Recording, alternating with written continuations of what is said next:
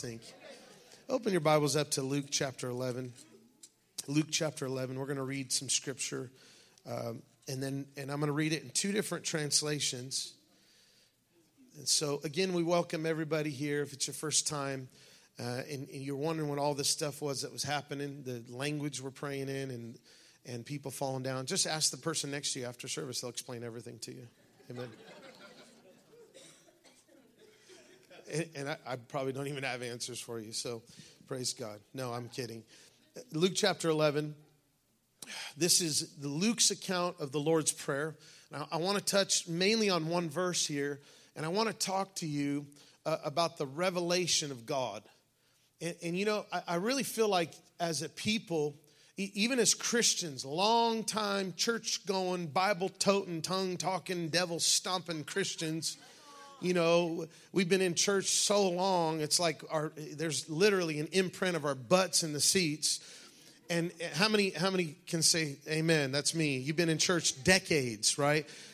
And Christians that have been saved, they've been to like 100 conferences, and there's the Jesus that we know in our hearts, that we read about in Scripture, and we experience by the power of the Holy Spirit, the revelation of Jesus, of who God is. There's all of that, and there's years of that, and I think that that's all important. But then there's the Jesus that is being revealed to us, and sometimes we have to let go of the Jesus we thought we knew. Now, I'm going to give you a message here, so I want you to understand that I feel like I could look back on my life, and I used to think God was a lot like me. I used to think God had mood swings. I used to think God, for some reason, might be just a little bit better of a father than I am, which I'm a decent father, as my kids will tell you. Where's my daughter? She was on the front row. She'd probably tell me I'm amazing. Praise God. Amen. Right, kids? Where's my kids? Feeling really intimidated right now. I'm a pretty decent father, but I used to think God was just a little bit better of a dad than I was. And so our revelation of who Jesus is to us now in our hearts, sometimes our paradigm, our capacity of revelation of truth of who God is to us sometimes has to be expanded. It has to be some things that we think about God, we've just got to let go of. I'll give you a really good example. There are some Christians that are New Testament believers walking with Old Testament mindsets. And even their revelation of God, it's more like, you know, God is just constantly judging people and condemning people and wanting people to know how sinful and evil and wicked they are. And at any moment, you know, God could just cause something to happen and they lose their life, and it was God's will. And some people have a concept of God like that. And so, but there's a remnant and there is a contamination of old covenant thinking in the minds of new covenant believers. So the Jesus that we've known, the God that we've understood for many decades, years going to church and all that good stuff, sometimes might contradict a little bit of the Jesus that we're learning about. We're learning of Christ. We're learning of his heart. We're learning of his nature. And in the moment we think that we've arrived, and because we know all the doctrine and we have a master's in divinity and, you know, a BS, it's all a bunch of BS. Come on, somebody. You know, we'll hang stuff on the wall. The moment, I'm telling you right now, that you could go to years in Bible college, but to a child that knows God as Father is light years ahead of that doctorate of divinity. And the moment we think we've got it all, listen, it's not about having everything, being able to explain everything theologically. It's really not. And that's what we've done with the way that we evangelize. That's the way that we've done. And so we've represented the God that we know, but now we need to represent the God that we're learning about. And we have to be okay with saying, you know, maybe I missed it.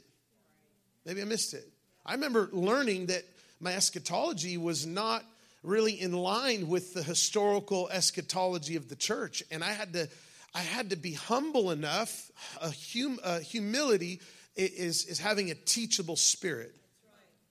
And I love, one of my spiritual fathers says this. He says, if you're not teachable or correctable, you're not a disciple. That's a good time to just be quiet, because we could all just say, Lord, help me. When we're not teachable or correctable, we're not behaving like a disciple. We should be willing. And here's the thing. Sometimes we hold on to these images or these imaginations or these, we could even say, idols, because any image of God that is not really like him is an idol. If we hold on to these so tight, they become idolatrous, and then we never discover the depths of the heart of who God is. Now, I want to read this to you. This is so profound. Are you all feeling me so far? Carla, how am I doing? On a scale of 1 to 10? Okay, praise God. Come on. Tweet me, Zach Wex. Amen. Luke chapter 11. He said this in verse 2. He said to them, when you pray, say, Father. Oh, man, that changes everything. This is the revelation. It starts with Abba. In the Aramaic, that would be Abba, dear Father, beloved Father. It's a term of great respect and reverence and a term of affection.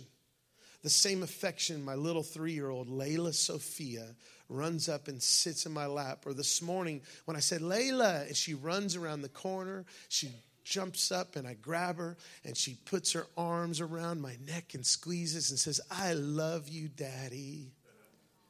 That is the reflection of what we're seeing in the scripture.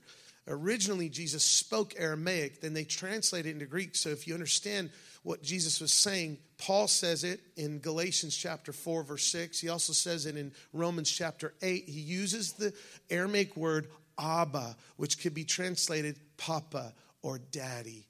And it's a term of endearment, and it's a term of reverence and respect. And Jesus says this is how you start your prayer. Daddy God, Papa.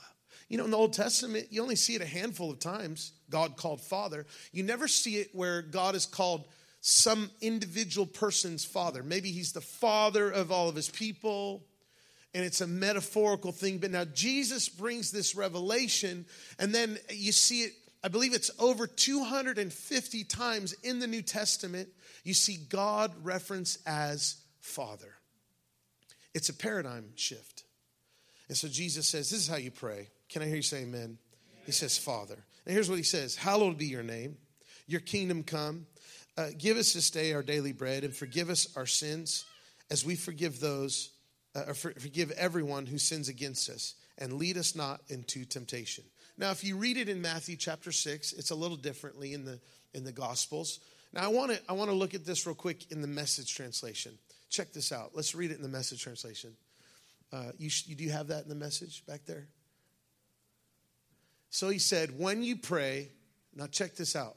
Say, Father, reveal who you are. Set the world right. Keep us alive with 3 square meals. I'd like to paraphrase that to 7, but I got to just do what the Bible says.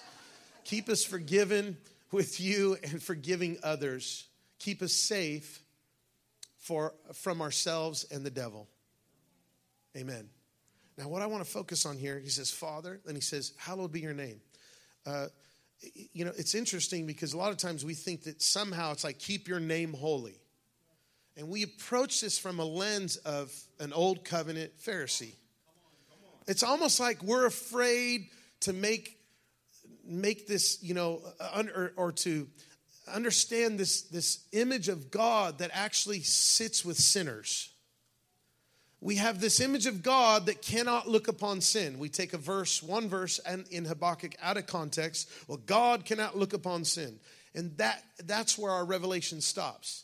And we think holiness is so otherness, holy other, like not HOLY, but holy other, that we think that he's just so transcendent that it's almost like God is so holy and just and infinite that he transcends everything. He transcends time. He transcends everything. That we've made him so distant and far. And I want to explain to you something. When Jesus was revealing to his disciples how to pray, when a rabbi would tell his disciples how to pray, he was giving them their theology. He was saying, this is how when somebody prays, you know their theology. You know right where they're at. If somebody starts praying and they're praying judgment and hellfire and praying for the gossiping sister so-and-so or whatever, you know right where their heart is. Come on, somebody. And Jesus is saying, here's where you start. Father, and hallowed be thy name is not keep your name holy, like, oh, God forbid we defile God somehow. Like it's almost like we think if God is touched with sin, he's going to become defiled. Or there's this image of God that we have that he's holy, so we got to keep him holy, and we got to keep his name holy, and don't want to take the Lord's name in vain, so we don't want to say gee damn. But how many know that representing God wrongly is truly what taking his name in vain is? And what Jesus was saying here is reveal who you really are. Because religion and the old covenant, it has convoluted and it has confused and it has brought a bunch of contamination to the image that we have of God. But then Jesus says, guys, this is how you pray. I want you to pray, Father, Abba, Father, reveal who you really are. Get rid of the confusion that people have about the Creator, about the Maker, the Sustainer, the one whom in all things consist. In him we live and move and have our being. Jesus is saying, listen, the Sustainer of your very breath, the giver of life, not the taker, not the one who, God's plan was never, death was never a part of God's plan. Death came about through alienation and man turning away from God. And Jesus says, Father, I want you to reveal who you are. I want to end this confusion once and for all. Can I hear you say amen? Amen. Now, I want to talk about who God is just for a little bit. I want to talk about who is God? Who is God? What forms our image of God? You know, we've got a lot of lenses. We've got a lot of filters on. We've got a lot of, everyone knows Instagram, Facebook or whatever. You take a picture, you take a selfie. How many know a filter can be a good thing? Come on, somebody. Especially when I forget to put my makeup on, I'm speaking metaphorically if I was a female because I don't wear makeup. Praise God. Are you thankful your pastor doesn't wear makeup? All right, cool. Let's just leave it at that.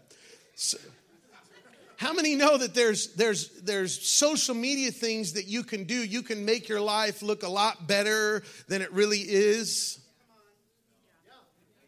Come on, somebody. Those statuses, everyone's always happy, like they are lying. Those pictures that just look brilliant and amazing. I'm like, that's not what you look like when I see you in person. I include myself in that too. My beard does not look that good in real life. There's a bunch of filters. Well, we've done the same thing. Religion has done the same thing with our view of God. There's a lot of filters. There's a lot of contamination. There's a lot of things in the way to see God vividly for who he really is. Religion has given us a bad taste. Matter of fact, a contaminated, a toxic taste of who God is. And we've got to get delivered from that. And Jesus has come to reveal who the Father is. So our view of God has to change. When we look at Jesus, everything changes. When we see who God is revealed in the person of Jesus Christ, everything changes. I want to read a couple verses to you. We're going to start in Hebrews 1:3. Check this verse out. This is powerful. The Son, say the Son. Who is that? Jesus. The Son is the radiance of God's glory and the exact representation of his being. Will you say that with me? The exact representation of his being. Sustaining all things by the power of his word. After he had, I can't read that. It's provided. It's white on the other side. Purification for sins. He sat down at the right hand of the majesty in heaven. The Son, Jesus, is the exact representation of who God is. Jesus in the incarnation from the womb to the manger to his entire life, with the way that he sat with sinners, the way he healed blind, the way he raised the dead, the way he was moved with compassion, the way he touched the lepers, the way he loved people, the way he laid his life down Come on, somebody. The way he rose from the dead, was buried, rose, and the way he ascended and sat down, all of it reveals to us what God looks like. He is the exact image of who God is. Now let's read another verse, Colossians 1, verse 15. We get that up there. Now these are scriptures, saints. If we want to represent God properly, we need to memorize these scriptures. Hebrew, and not just memorize them, but let them point us to the living Christ so that we can unlearn the things that aren't really who God is and learn of the living Christ of who God is. Come on, somebody. Look at this. The Son, oh, that's beautiful, man. Those words just popped out at me right there. The Son is the image of the invisible God, the firstborn over all creation. Will you say it with me? Let's say it together. The Son is the image of the invisible God, the firstborn over all creation. Jesus reveals who God is. Jesus takes all the filters off. Jesus, he removes the contamination of religion. Jesus gets rid of the two-faced God. The God who looks like the archaic religions, the God who needs a virgin sacrifice in a volcano, the God that looks like, Thor, or the God that looks like Mars, the God of war. We have all these mythological gods, all these pagan deities, and I'm here to tell you something, that even in our beautiful Christianity, the image of God has been contaminated with pagan and Greek philosophical concepts of God. No wonder we're not representing God the way we should. No wonder we still are mad at ourselves, can't function in relationships, don't even love ourselves, can't love our neighbor, and God forbid we love a sinner that's broken and really needs love. Or that we can even see hope for the prostitute or the tax collector, or see hope for the witch or the warlock. If we get the image of God right, everything else falls into line. And when we have a clear vision of who God is, a clear vision without all the filters, we put the right lenses on Jesus, we see who he really is. Winter's coming. How many know it's here, right? Do you love it though? I love the cold weather. It's beautiful. It's not so hot in here, and actually it's kind of warm right now, but it says it's like 69 degrees, 68 degrees in here. So I was changing the filters in my home, our air filters. And, listen, I'm not the best handyman. Don't hate me. Now you know how to pray for me, because, I'll change light bulbs and stuff, but something might stay broken in our house for quite a while. And for some reason, I'd rather just cook. And honey, can you change that light bulb? I don't know what it is. I got an apron, and I love cooking. I like making people happy with a meal in front of them.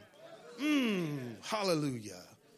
It's just who I am. But I do fix things from time to time. My wife, she's like, would you fix it? No, she doesn't nag at me like that. Actually, she doesn't at all. So I had to change the filters. My oldest son has asthma. And man, I just waited far too long to change our air filters. So I get the chair ready, and I'm, taking the filters down. And there is a thick, that much, maybe a half an inch, maybe I'm exaggerating, quarter of an inch thick, just dust all over the filter. You could probably peel it off like it was a dryer, like the lint from a dryer. I could have just peeled it off. So it's just all these toxic allergens and dust mites and microbes and the devil, Satan himself. And so I put my shirt above my nose. I should have had a mask. Chris has one of those masks. I should have got one of those masks from you.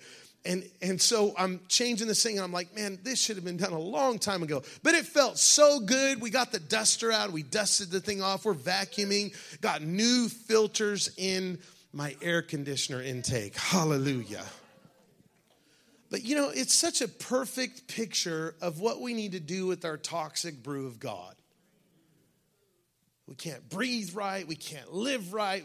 We're constantly, and how many know that it'll even mess up your air conditioner if you don't change those things out? Especially when you turn the heater on. So one of the reasons I had to change this, because when you turn the heater on, there's something about that warm air and the dust. It's like, whoo, and everyone in the house is coughing the next day. So I had to get it done. So I'm just patting myself on the back. I'm a good dad and a good husband for changing the air filters. Praise God. Lord knows I do hardly anything else in that house. But, I'm reading these verses and I'm thinking about this contamination of how we see God. And the Jesus that I knew 10 years ago, and of course I still know the same Jesus. It's the same Jesus. But there's parts of that understanding of God I've had to let go of. Because we as humans, we like to make God in our own image. We eventually always become what we worship. But a lot of times we want a God who's mad at sinners, or we want a God that fits this profile. So in essence, it's like we've profiled this image of God, and we don't want anyone to mess with this image of God because it looks just like us. And then Jesus shows up and he's like, guys, no. He comes. This is what it says in John chapter 14. He says, if you've seen me, you've seen the Father. I'm going to tell you right now, if the church represented who the Father is that we see in the incarnation of Jesus Christ, we would have far less atheists in the world. Matter of fact, I think one of the reasons there are so many people that are either agnostic or atheists is because the church has represented an archaic pagan deity and not the Father. Jesus says, Father, in Luke chapter 11, reveal who you are. Get rid of the contamination, the confusion. At that time, you have Pharisees that want God's kingdom to come through the sword. They want God's kingdom to come through the political powers. And there's all these different views of who God is. And God is, as a matter of fact, if you read in Luke chapter 4, when Jesus says, the Spirit of the Lord is upon me, He has anointed me to preach the gospel to the poor. He has sent me to heal the brokenhearted, proclaim liberty to the captives and recovery of sight to the blind, to proclaim freedom to all those that are oppressed, to proclaim the acceptable year of the Lord. He leaves out the last part in Isaiah 61. He leaves the part, the day of the vengeance of our God. And they try to throw him off a cliff. You know why? Because they were messing with the idol image of God that the Pharisees carried. No wonder some people get so mad when you mess with their eschatology or some other doctrine. It's almost like we'd rather have a God that comes back as a lion that just licks everything up in his fire and his judgment. It's like we want this God because it suits us better. Come on. But Jesus changes all of that. And so as a Christian, as a Christ follower, we should be willing to let go of some of the images, or let me just say it this way, the vain images, the vain imaginations that we've had of God, so that we can learn of Him and learn who God is, because Jesus clearly represents who the Father is. I want you to turn to Colossians chapter 2 real quick, and I'm going to close with this verse. And I wish I could preach this whole message, but I'm just going to finish up right now. So in Colossians chapter 2, I think you have that verse up there too, don't you? I want to read this to you. This is so powerful. Look at this. I'm going to read, let me just read the few verses before this.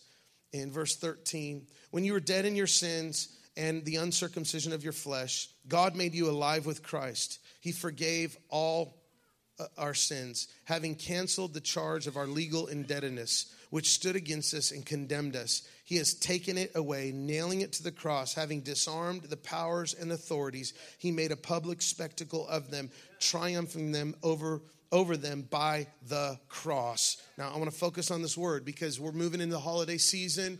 And this is when we as people, as Christians, should be living out incarnational life. In other words, living out the Jesus life. If we are following Him, then we should be loving like Him. If we're following and we have a clear image of who He is, then we should be representing who He is and representing who He is, His heart of love to the world, especially around the holiday season. Now look what it says here.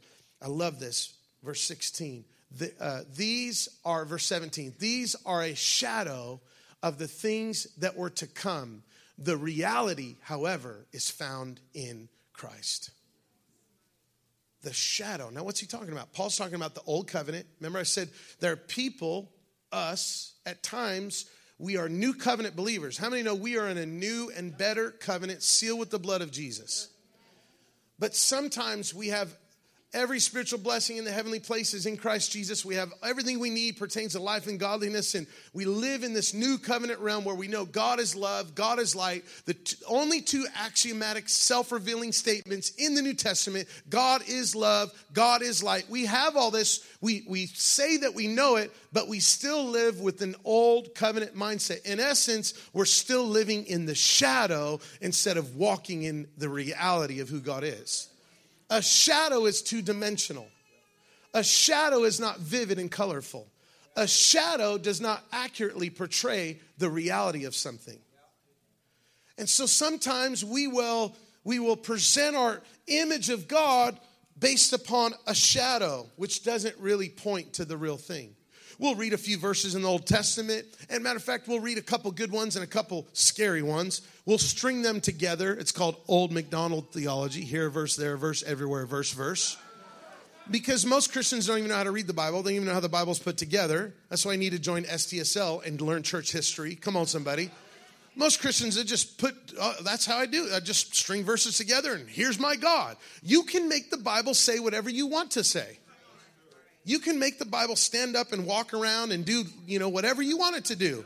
Talk to you, make the Bible spirit-filled life. It speaks in tongues. You can make the Bible do whatever you want. String some verses together, and the same thing with our image of God. We have looked at the shadow. We've looked at the two-dimensional, non-vivid, non-accurately portraying of who God is, and we've worshiped the shadow.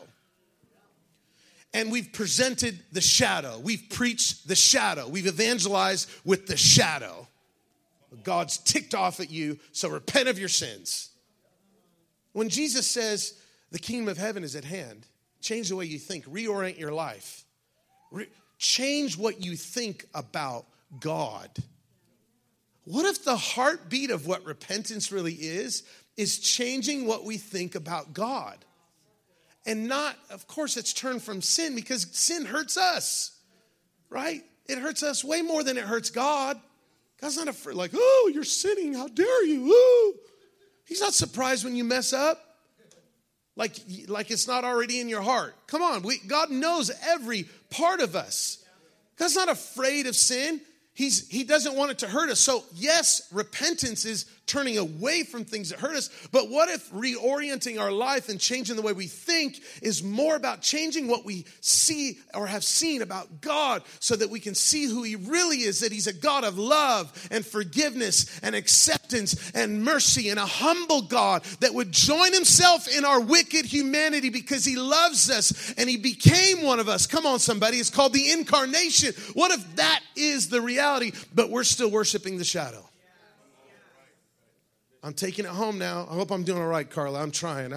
Man, these people, it's a tough crowd this morning. Pray for them, sis. Pray for every one of these. You're the only one in here probably that's enjoying this message. I don't know. Is anyone else? Come on, somebody. We glorify the shadow. We reverberate the shadow. We talk about the shadow because we know the Bible. We know the scripture. We got to learn the Bible in a historical context. And it doesn't just mean learning verse by verse. It's all of the above. But there are people that learn verse by verse that still have a whacked image of God. It's not just learning verse by verse. It's learning of Christ. It's looking to Jesus, who is the author and perfecter of our faith. Jesus, who is the exact image of God. Jesus, who reveals to us what God looks like. And it surpasses the shadow. It surpasses the old covenant. It surpasses the vain imaginations of archaic religion deities that we formed in our minds because we want a God that looks just like us. Then we can stay just the way we are instead of love the way God wants us to love. See, if I harbor unforgiveness in my heart, I want a God who harbors and will only forgive you if you do just the right things. Think about that for a minute. We have a formula. It's like you got to pray this prayer, you got to do this, this, and this, and then you'll be forgiven. How about you were forgiven 2,000 years ago and reconciled to God, and you just have to receive it? and you receive the cleansing. You think God chooses to forgive you when you pray some little prayer that the church has only been praying for the last 150 years? So for all the 1,800 years before that, I guess nobody got saved because nobody prayed the sinner's prayer. Think about it. There was no altar calls before 150 years ago. So all those people in the 1,850 years before us were not really Christians? They never went to an altar call, never responded, had a sinner's prayer? Oh my God. I mean, you think about it, it's like we've formalized everything, but it's just the shadow. We want a God who looks like us so that we don't have to change the parts of us that need to change, the parts of us that God is calling us higher. He's calling us to love greater. He's calling us to be forgiving people. He's calling us to be, let me say it, unoffendable. I'm going to go for 3 more minutes because I'm preaching now. He's calling us to look like Jesus. God the Father is calling us to look like His Son. He's conforming us to the image of His Son, not conforming us to a few scriptures that we like to tie together and an image of God that we worship, that we choose to worship. It's time the church lays down the idols and the vain imaginations, the deities of archaic religion. God is not Zeus with a lightning bolt. God is a man dying on a cross that says, "Forgive them, Father, for they know not what they do." God died for you. God died for you. Well, no, Jesus died for you. Jesus is God. And that's the point of my message, is that there is no God hiding behind Jesus. Look at these 2 quotes. We're going to close. Check this out. The first one, Karl Barth. God's essential identity as disclosed in Jesus Christ is the mysterious identity of the triune God. Jesus reveals Father, Son, and Holy Spirit. Look at this next quote. This is so powerful. Thomas F. Torrance. It is only in and through Jesus Christ that man's eclipse of God can come to an end, and he can emerge again out of the darkness into the light. It's time the eclipse of who God is comes to an end, church, and we learn of Him. His yoke is easy. His burden is light. It's not the God that the Pharisees worship per se. It was convoluted. It was confused with religion. Jesus came to reveal God perfectly. There's a progressive revelation in Scripture. And when we get to Jesus, the mountaintop, He reveals the glory of God's face. We behold the face of God in Jesus Christ. T.F. Torrance also said this: there's no God hiding behind Jesus. If our image of the Father contradicts our image of Jesus, then our image of God is convoluted. So many people grow up, oh, Jesus, yeah, He's my friend, but the Father, you better watch out. He might pour His wrath on you. We have a great image of Jesus. Oh, man, He loves the broken, and He's the good shepherd, and He loves people, but the Father's up there kind of serious, right? And we sing, our God is an awesome God. He's got lightning bolts in His hands. That kind of reminds me of Zeus. Read the lyrics to that song later. But we love it. It's so anthemy. Our God is an awesome God. He reigns. Because our God conquers everything. He conquers with love and humility. Not with power, but humility and servanthood. That's what Jesus clearly displays in the incarnation, in His life. Our God is an awesome God. He rolled up His sleeves. Read the lyrics. It portrays more of an image like Zeus than an image that I see it in the life of Jesus. Oh, man.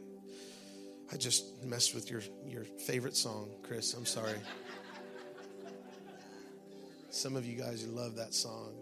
Rolled up His sleeves and He ain't putting on a Ritz. I don't even know the lyrics, man. Doesn't it say something like lightning in His fists? Lightning in His thunder in His footsteps, lightning in His fists? Hold on, can you just say law that for a minute? Everything I'm preaching to you this morning. Could it be that the God we thought we knew is a little different than the God we're learning of in Jesus? Could it be that maybe we're clinging to these vain imaginations? And Paul tells the church of Corinth, says, our weapons are mighty in God for the pulling down of strongholds.